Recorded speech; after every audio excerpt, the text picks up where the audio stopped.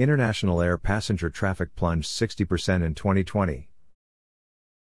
With its latest economic impact analysis of COVID-19 now completed, ICAO has confirmed that international passenger traffic suffered a dramatic 60% drop over 2020, bringing air travel totals back to 2003 levels. According to ICAO data, as seat capacity fell by 50% last year, passenger totals dropped by 60% with just 1.8 billion passengers taking to the air during the first year of the pandemic, compared to 4.5 billion in 2019. The numbers also point to airline financial losses of $370 billion resulting from the COVID-19 impacts, with airports and air navigation services providers ANSPs losing a further $115 billion and $13 billion, respectively. The pandemic plunge in air travel demand began in January of 2020, but was limited to only a few countries.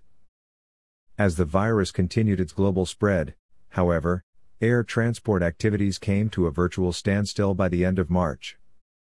With the wide-scale lockdown measures, border closures, and travel restrictions being set out around the world, by April the overall number of passengers had fallen 92% from 2019 levels, an average of the 98% drop-off seen in international traffic and 87% fall in domestic air travel.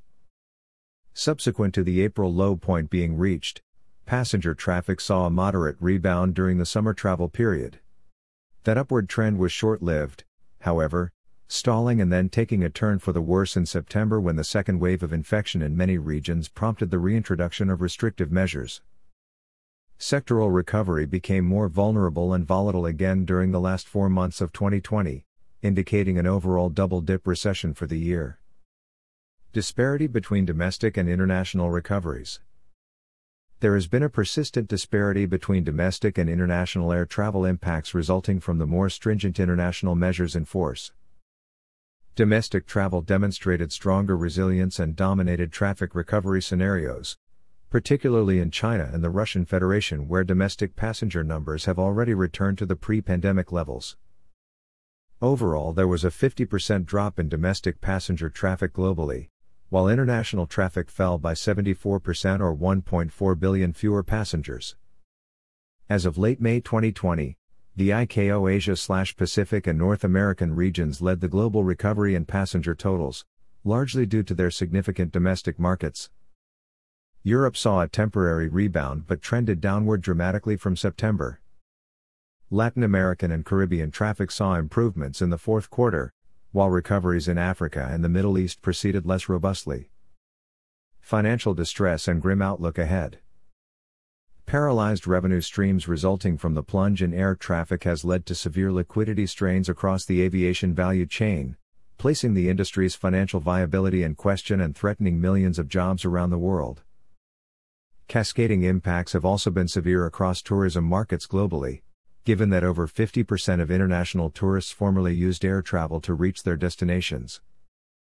The global $370 billion drop in gross airline passenger operating revenues represented losses of $120 billion in the Asia/Pacific, $100 billion in Europe, and $88 billion in North America, followed by $26 billion, $22 billion and $14 billion in Latin America and the Caribbean, the Middle East and Africa, respectively.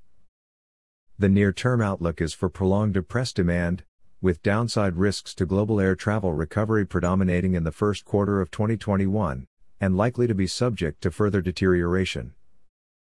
ICAO expects any improvement in the global picture only by the second quarter of 2021, though this will still be subject to the effectiveness of pandemic management and vaccination rollout. In the most optimistic scenario, by June of 2021 passenger numbers will be expected to recover to 71% of their 2019 levels, 53% for international and 84% for domestic. A more pessimistic scenario foresees only a 49% recovery, 26% for international and 66% for domestic.